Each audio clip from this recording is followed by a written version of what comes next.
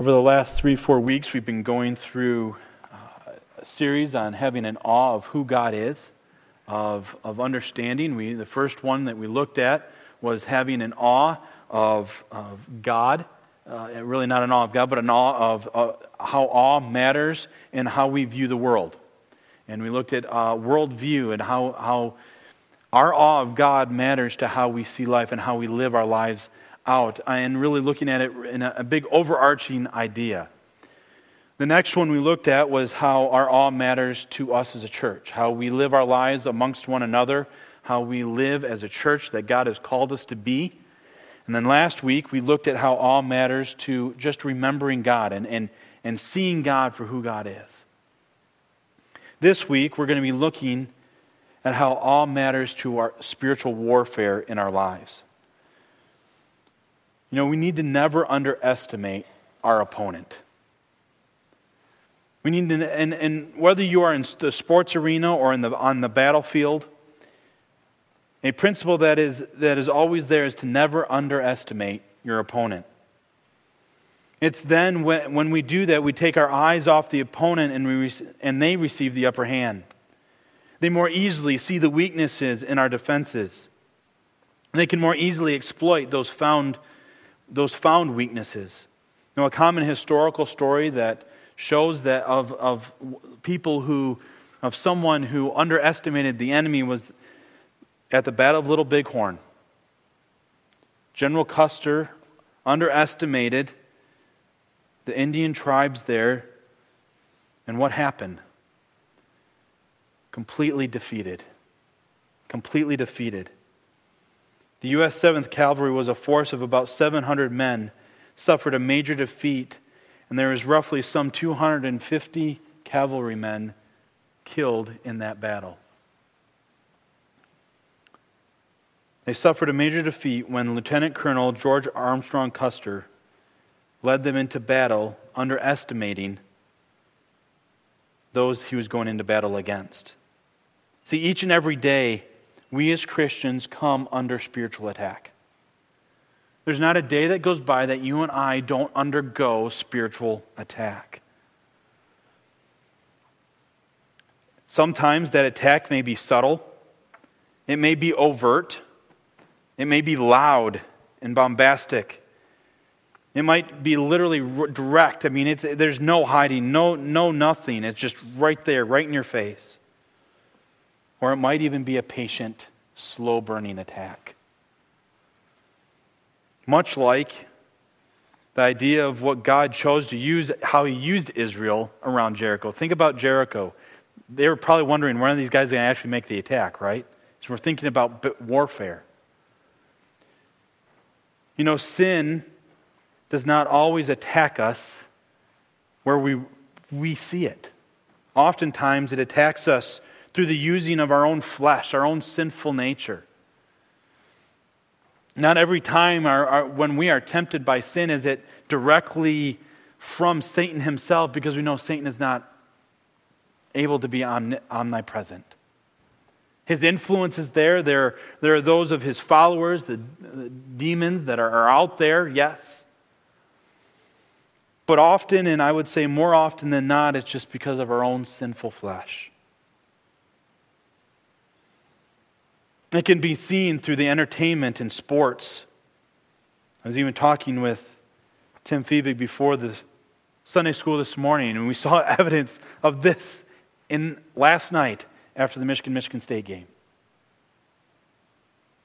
There was a fight, 10 people ganging up on another individual. I don't know all the details. They haven't released it all, but it's under police investigation.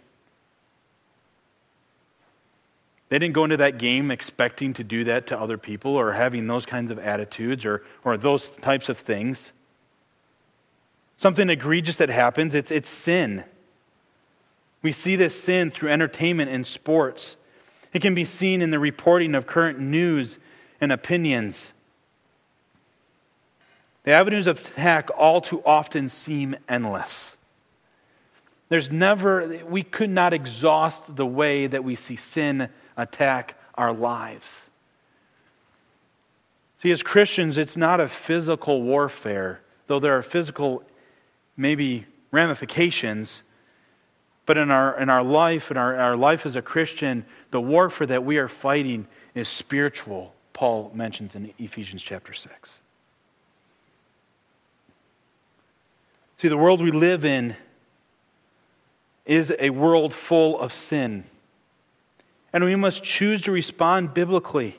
And in order to respond biblically, we must not allow our awe capacity to land anywhere but on God, God's character, God's nature, and God's work. If we're going to stand against the wiles of the devil, if we're going to stand against sin, if we're going to stand and be faithful to our Lord and Savior Jesus Christ, to our wonderful God, then we must not allow our awe to be pulled into directions that are sinful and pulled away from the one true God.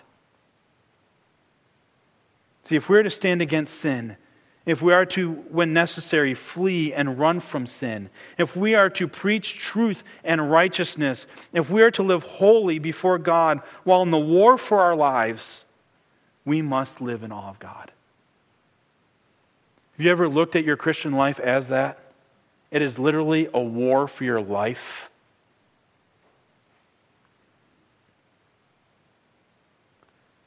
So our big idea this morning is that living in awe of God strengthens your stand against sin's attack. Living in awe of God strengthens your stand against sin's attacks. So as we look into God's Word this morning and see that living in awe of God strengthens our stand against sin, we're going to look at a couple different texts this morning. And the first text that we're going to look at is Genesis. Take your Bibles and turn to Genesis chapter 3. Genesis chapter 3. See, this morning we're going to see that because of sin, we have an awe problem that directs our heart and mind to be predisposed to living with an awe that lands nowhere near God. It is because of sin. Sin predisposes us to living with an awe that is not on God. And we're going to see that in this battle with sin, as believers, it can be won when not dependent on our own strength, not relying on our own selves.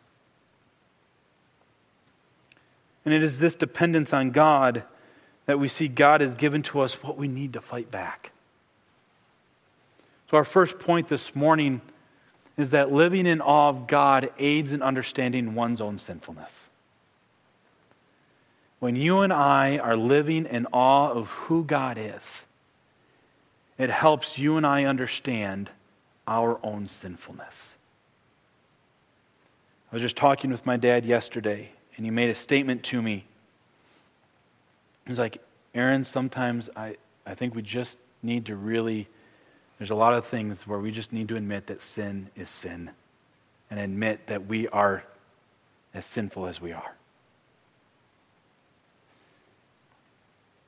See, living in awe of God aids in understanding one's own sinfulness.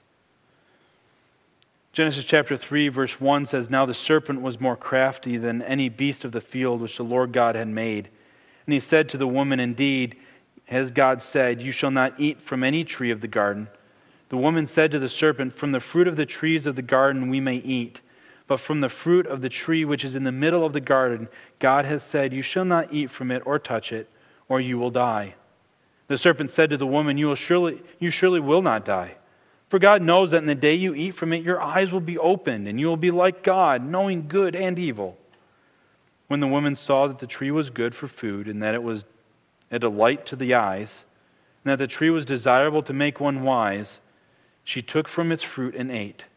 And she gave also to her husband with her, and he ate. Then the eyes of both of them were opened, and they knew that they were naked.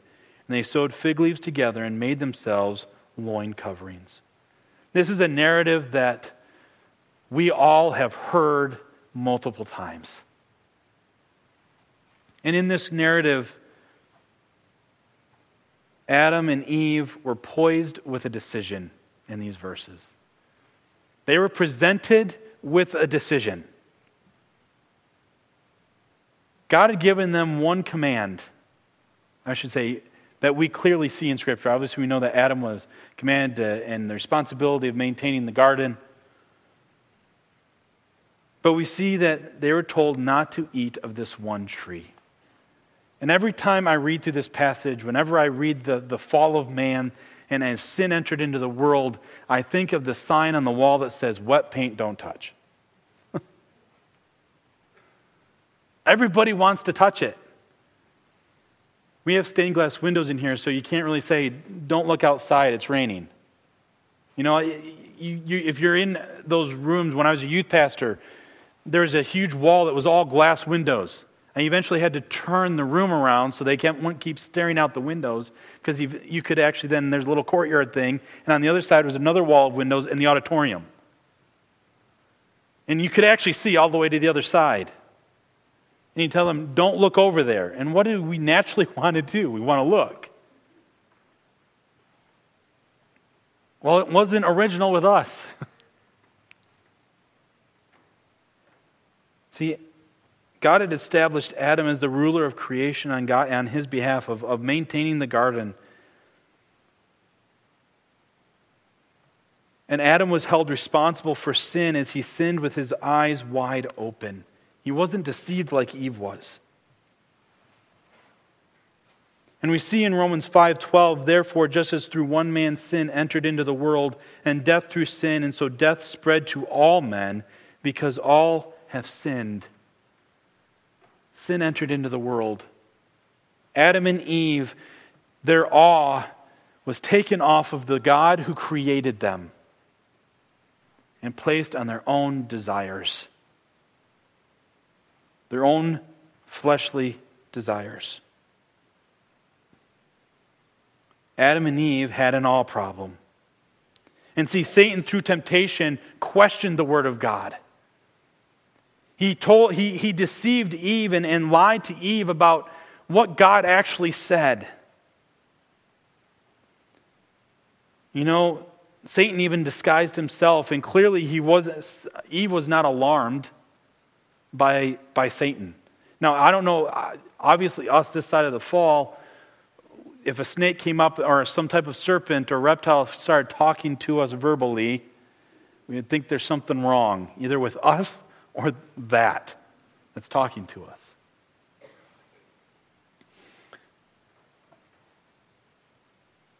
But clearly Eve didn't think anything of it. She wasn't taken back by it. She wasn't scared. There's something probably attractive and alluring about it.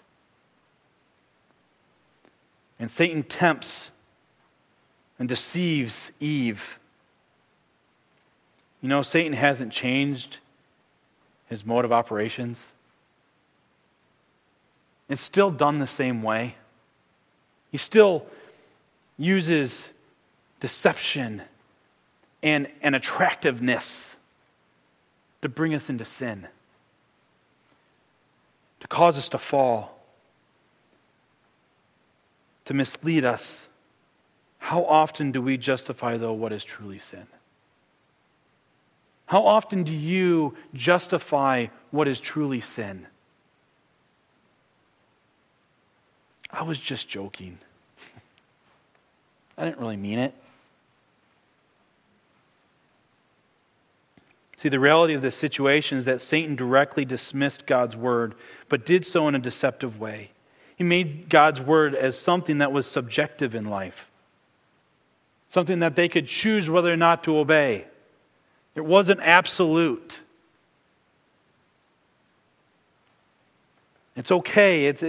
You can frame it how you want. It's not really what God said. Nothing's changed.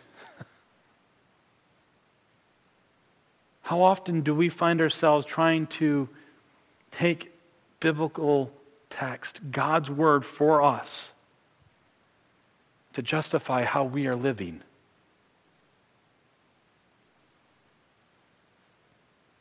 We live in a subjective world.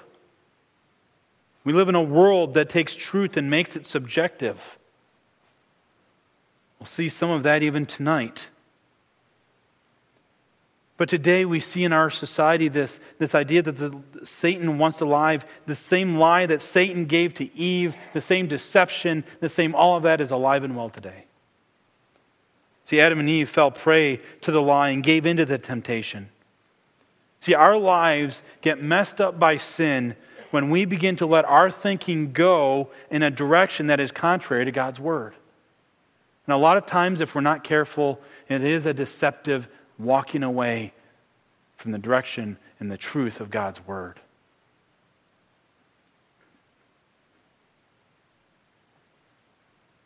See, God's Word is absolute truth.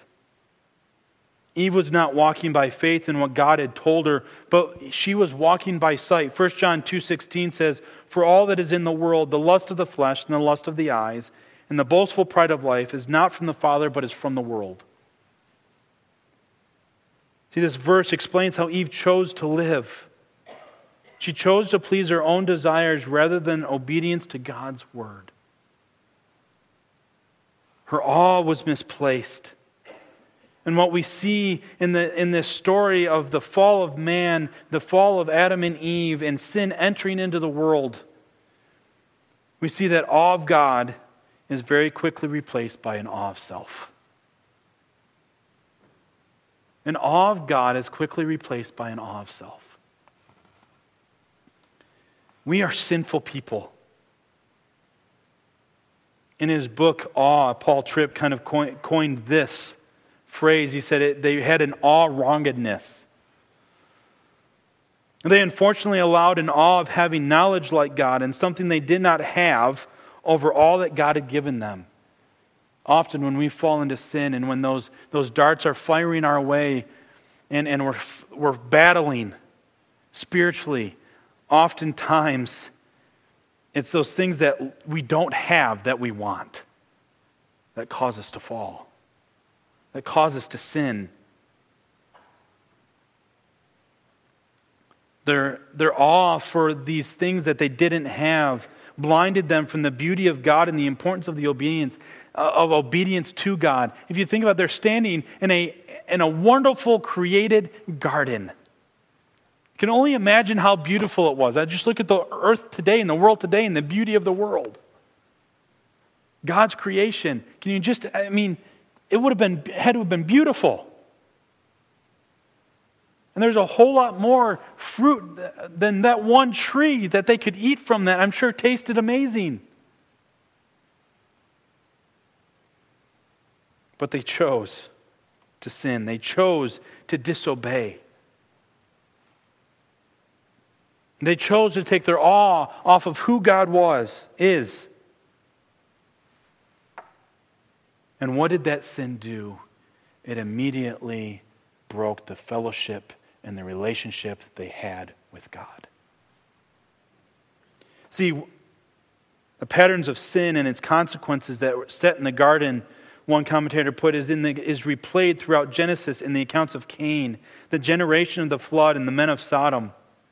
See, the fall means that our humans are predisposed to sin. We are born sinners. See, if we are to live the godly lives that God commands and desires of us, then we must have a proper understanding of sin in our life, and we need to see sin as sin. We need to stop justifying the wrong attitudes, the wrong thoughts. We need to be living on guard of the temptation of sin in our life. We need to remember that we are not naturally good.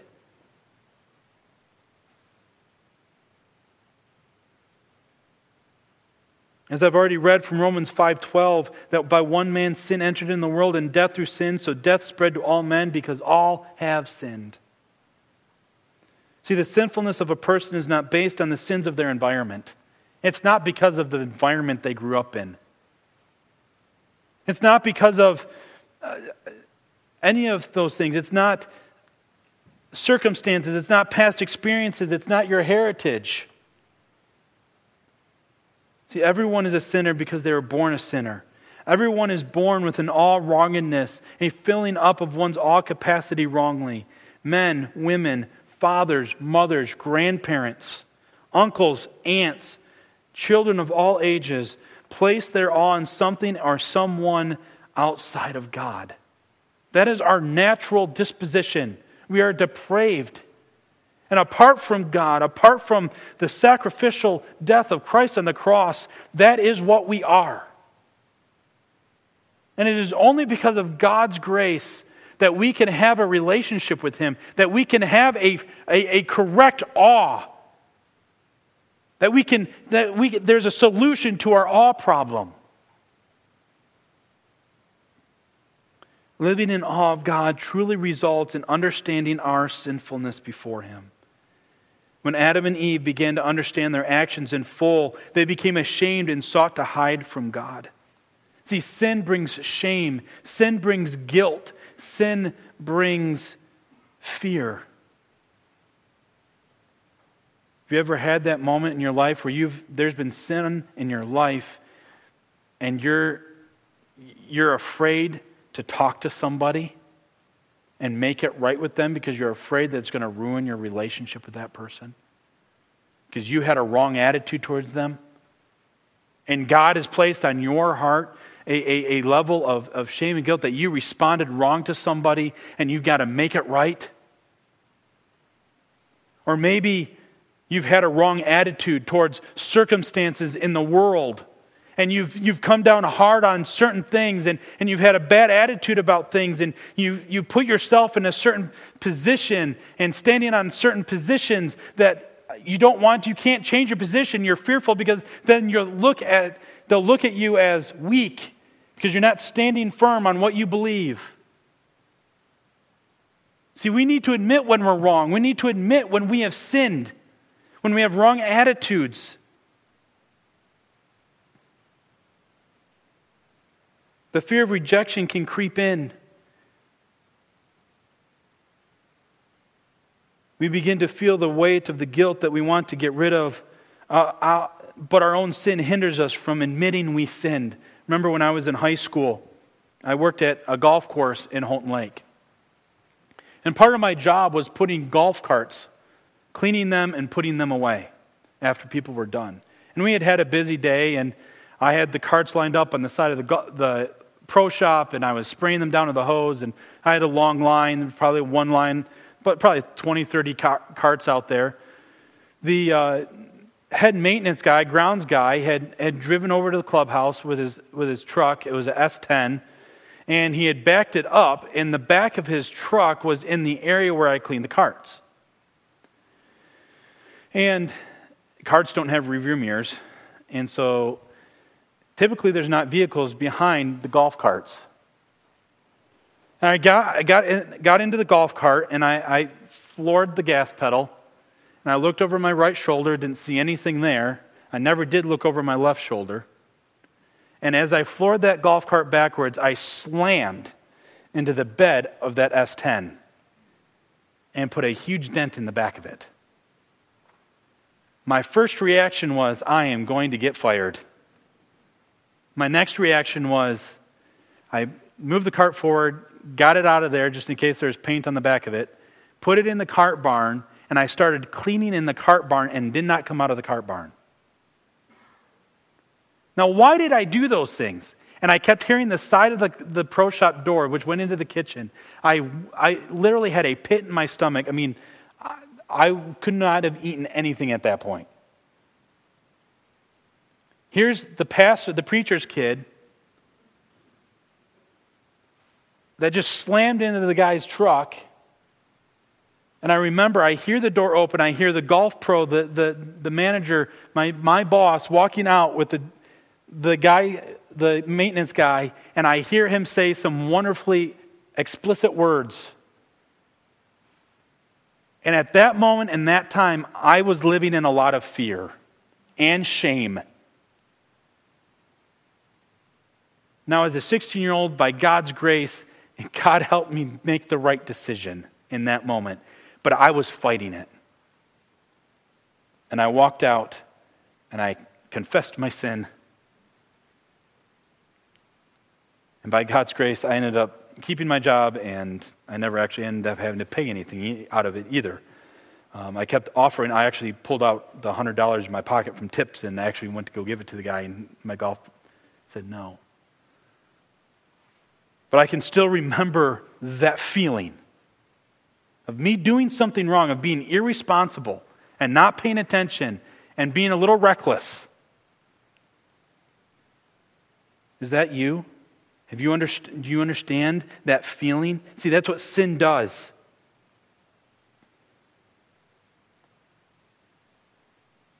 See, apart from God, our awe of Him and our view of sin will be wrong. For all have sinned and fall short of the glory of God.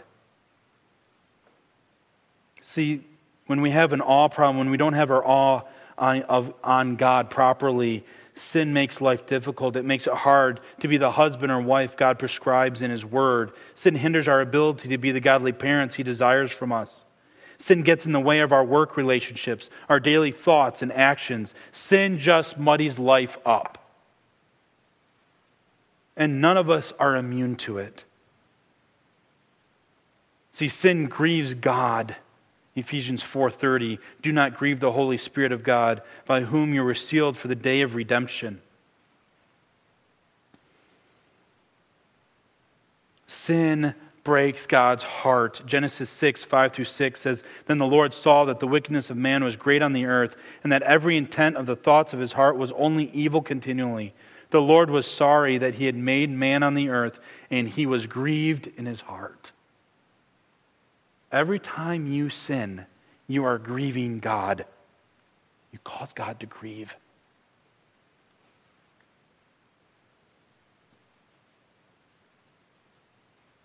See, God shares with us the sadness of His heart to see the wickedness of His creation here.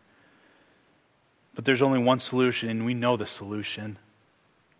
John 14:6. I am the way, the truth, and the life. No one comes to the Father but through me. It takes Jesus Christ's sacrificial death and supernatural resurrection to provide the perfect way to reconcile God amid our horrible sin. You say, well, how, if we are so horrible, if we're so sinful, if I'm going to have this awe of God, if I'm going to live in awe of God and truly seek to understand my sinfulness, how can I live righteously? Take your Bibles and turn to Galatians chapter 5. Galatians chapter 5. Our second point this morning is that living in awe of God leads to living controlled by the Holy Spirit, or the Spirit of God. See, God has given us a comforter. He has sent His Spirit, the Holy Spirit, to reside in us. And yes, it is important for you and I this morning to understand how sinful we are. And living in awe of who God is will help us understand how sinful we are. And when you look at our sinfulness in comparison to how great and how mighty and how awesome God is, that is when we will make the righteous choices. We will make the decisions that help us grow in holiness, that help us grow in Christ-likeness. Now this passage in Galatians chapter 5, verses 13 through 26, we don't have time to go through this whole passage, and that wasn't not my intent, but I want us to see the big idea here. Paul is writing, and as Christians are to be controlled by the Spirit of God, Paul is writing, and he wants them to be controlled. There's a battle with the idea of licentiousness and the idea of liberty, and am I free to do whatever I want? And in verses 13 through 15, we see this idea of license. Look at Galatians chapter, look at 5, verse 13.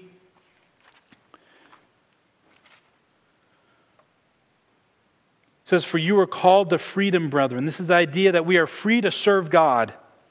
Only do not turn your freedom into an opportunity for the flesh. In other words, we can't just live the way we want.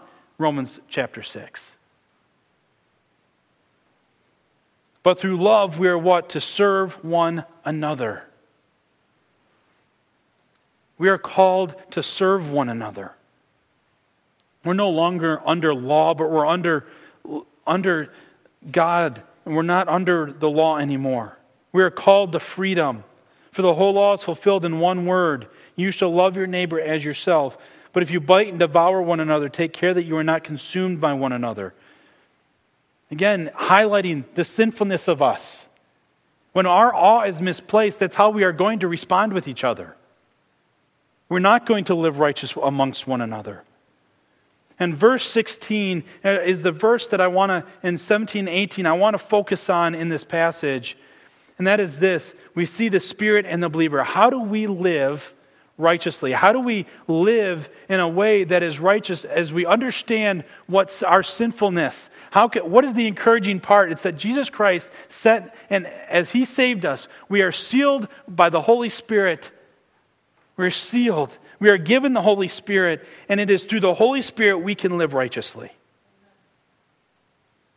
But I say, walk by the Spirit, and you will not carry out the desire of the flesh. I love this verse. Paul uses what is called an emphatic negation. So you could reword it saying, walk by the Spirit, or the word there is really the idea of being controlled, walking in step. And you cannot, there is no possible way you can fulfill the lust of your flesh. You can carry out the desires of your flesh. If you are obeying God, if you are living controlled by the Spirit of God, and the Spirit of God is dictating your thoughts, your actions, your words, you can't sin. Because we are either serving God or serving self. And if we're serving God, then we're living righteously. If we're living righteously, we are not going to be sinning. And so Paul is saying to walk in the Spirit or to be led by the Spirit means to daily go where the Spirit is going. Are you letting the Spirit of God direct your life? When there is conviction, the Spirit of God convicts you of sin in your life, what do you do with it? Do you run into the cart barn and hide? Do you do as Adam and Eve did and run and hide from God? Do you do as Jonah did, who began to fear man and fear the Ninevites? And what did he do? He disobeyed. Rather than having an awe of who God was, understanding that God could keep him safe, he ran from God. Are you running from God this morning? See, there's a battle. We are in a battle. Verse 17. This is why we're to be controlled by the Spirit. For the flesh sets its desire against the Spirit, and the Spirit against the flesh. For these are in opposition to one another, so that you may not do the things that you please. But if you are led by the Spirit, you are not under the law. There is a battle, and we all experience it. Are you living in awe of God? Because living in awe of who God is and seeing who God is in light of your sinfulness and having a proper biblical understanding of your sinfulness, not the person across the aisle, but your sinfulness. That is where we start to see ourselves grow spiritually. It's letting the Spirit of God lead us. It's letting Him show us from His Word, from God's Word, how we can live right.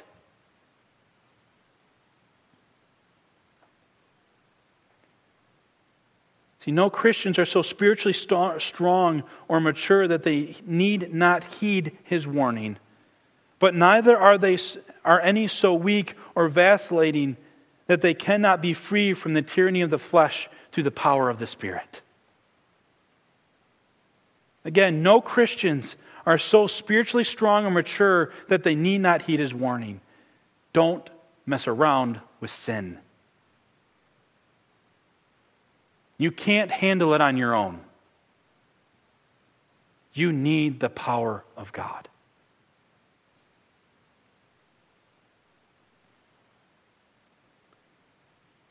Paul is emphasizing that a godly life is not lived under the rules of the law, but is a life led by the Spirit.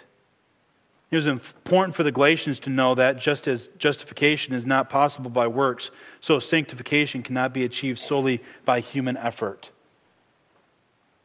There's teaching going around in the Galatia area that of you do this, this, and this, and this, and you can reach sanctification. Romans 8:3-4 says, "For what the law could not do, in that it was weak through the flesh, God sending His own Son in the likeness of sinful flesh, and for sin, condemned sin in the flesh, that the righteousness of the law might be fulfilled in us, who walk not after the flesh, but after the Spirit." Paul goes on in this passage and gives a list of manifestations of the flesh. I'm not going to go through and list all of them for you this morning. You can see that in the text. And then he comes to verse 22, which we know verses 22 and 23 we have memorized. We have them on bulletin boards. We try to put fruit to them literally as visual aids. That love is apples and peace is oranges, and I don't know what else kind of fruit we put with the fruit of the Spirit, as helping bring to life a little bit of that imagery. But what is that these 9 qualities flow into one another. They mutually are enriching and reinforcing the process of sanctification in the life of the believer.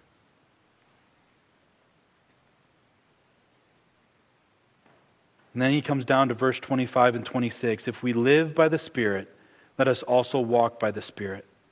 Let us not become boastful, challenging one another, envying one another. If we live by the Spirit, let us also walk by the Spirit." He's simply saying we need to be walking in step with the Spirit of God. Understand you are a sinner. I need to understand how sinful I am. That I need to have an awe of God. I need to be daily living in awe of who God is. You need to be living daily in awe of who God is. Because that will place a spotlight on the sin in your life and help you understand the sinfulness of your life. And it is then that we can live righteously. It is then we can live sanctified. And place our trust and walk in the Spirit of God.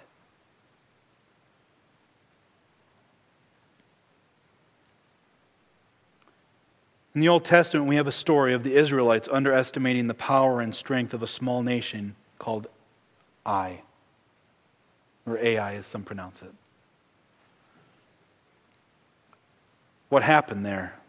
Israel, after defeating Jericho, did not take the time to go to the Lord in prayer and talk to the Lord about how they were to go up against Ai. They went in their own confidence. They went up, and 36 Israelites lost their lives. And they ran backwards, retreated.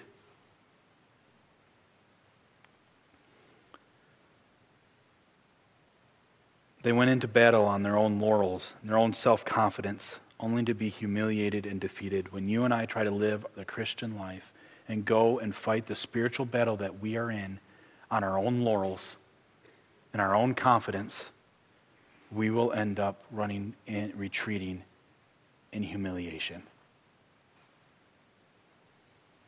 If we're to be the light that this world needs, we need to make sure that we are right with God. We have an awe of God. Because in Ephesians chapter 6, as we are fighting this spiritual battle, we know that passage talks about in verses 10 through 20, the armor of God. God has given to you and to me the tools we need, the armor we need to fight this spiritual battle. How willing are you to take a stand against sin in your life? How much do you really want to know God? How much do you really see God for who God is? Is there sin in your life this morning that is causing you to not see God properly?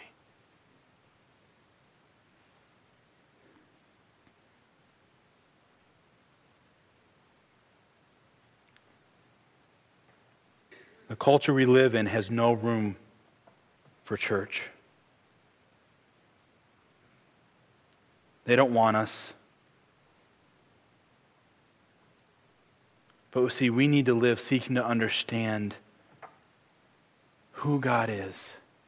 We need to live righteously.